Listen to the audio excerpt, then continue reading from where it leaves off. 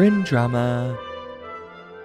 Welcome to another episode of This Goose is Cooked, where we review books intended for our future generations.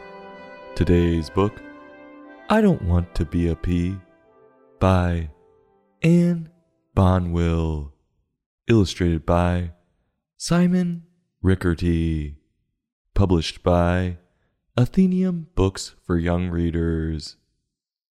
I Don't Want to Be a Pea is a book about two friends who just can't seem to agree on anything. They have a costume party to get ready for, and needless to say, these two have some drama. Will they be able to keep their friendship and decide on a costume before the party? We'll bring some costume ideas, and let's see just how toxic this friendship is. We start on a hippo telling us about a bird he has. The bird's name is Bella. We turn the page and Bella the bird refutes that, saying she has a hippo named Hugo. Uh-oh, drama already. These two can't even agree that they're mutual friends. Apparently there's a party these two have to go to. It's a hippo bird hippo? I don't know. They can't even agree on that. It's a fairy tale party. Even with all the drama, I'll give these two credit for at least being party animals. It could be worse.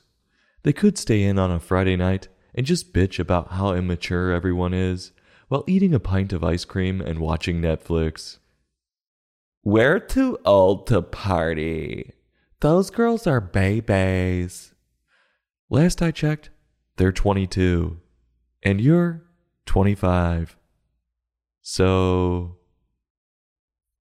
moving on, these two have decided on a costume for the party.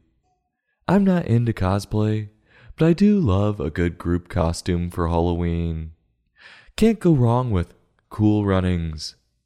Feel the rhythm, feel the rhyme, get on up, it's bobsled time. Cue the shot luge. These two decide to go as the fairy tale of The Princess and the Pea. And we can see Hugo likes cross-dressing.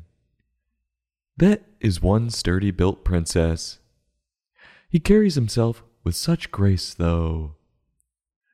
Oh, wait. Bella doesn't want to go as the pea, so that idea is out the window.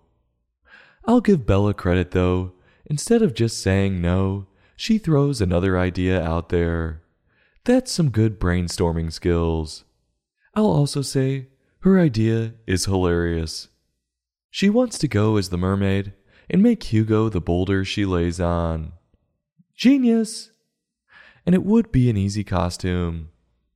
But Hugo doesn't like that idea at all, saying, quote, I don't want to be a rock. It's too gray and blobby. End quote. Bella then takes it too far and decides to body shame him by saying, quote, But you are gray and blobby. End quote. Jeez, Bella, that was harsh. Telling the truth is so insulting. She should have said, You are blobby and beautiful, and made a super empowering Facebook post about Hugo with 100 pictures of just his body. She needs to get with the times before she gets canceled. They continue to bicker and try on different costumes, and I'm starting to wonder if this is going to be the whole book.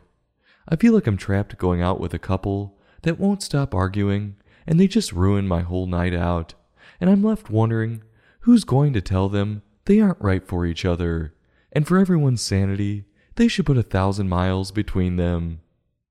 Well, then Bella comes up with one last costume of a princess with her pumpkin. And Bella tries to make Hugo go orange face. Cue the Donald Trump joke about being orange here, because they're so funny and original. And we can see Bella painting it on him. Bella is doing everything she can to get canceled at this point. These two end up breaking up and going to the party separately. And can you guess what either of them go as to the party? Yep, they both go as peas. How silly and thoughtful. Haha, I'm glad this book ends on them making up, even if their costumes suck. The moral to this one is pretty obvious.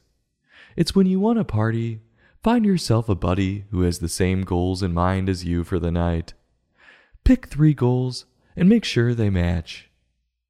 Like mine, it's pound a lot of drinks, find a live band, and end up ordering pizza and passing out before the delivery guy gets to me. It's simple. If you aren't down with that, don't bother hitting me up. Anne's writing had some humor to it. The bickering match, though, hit us in the face right off the bat.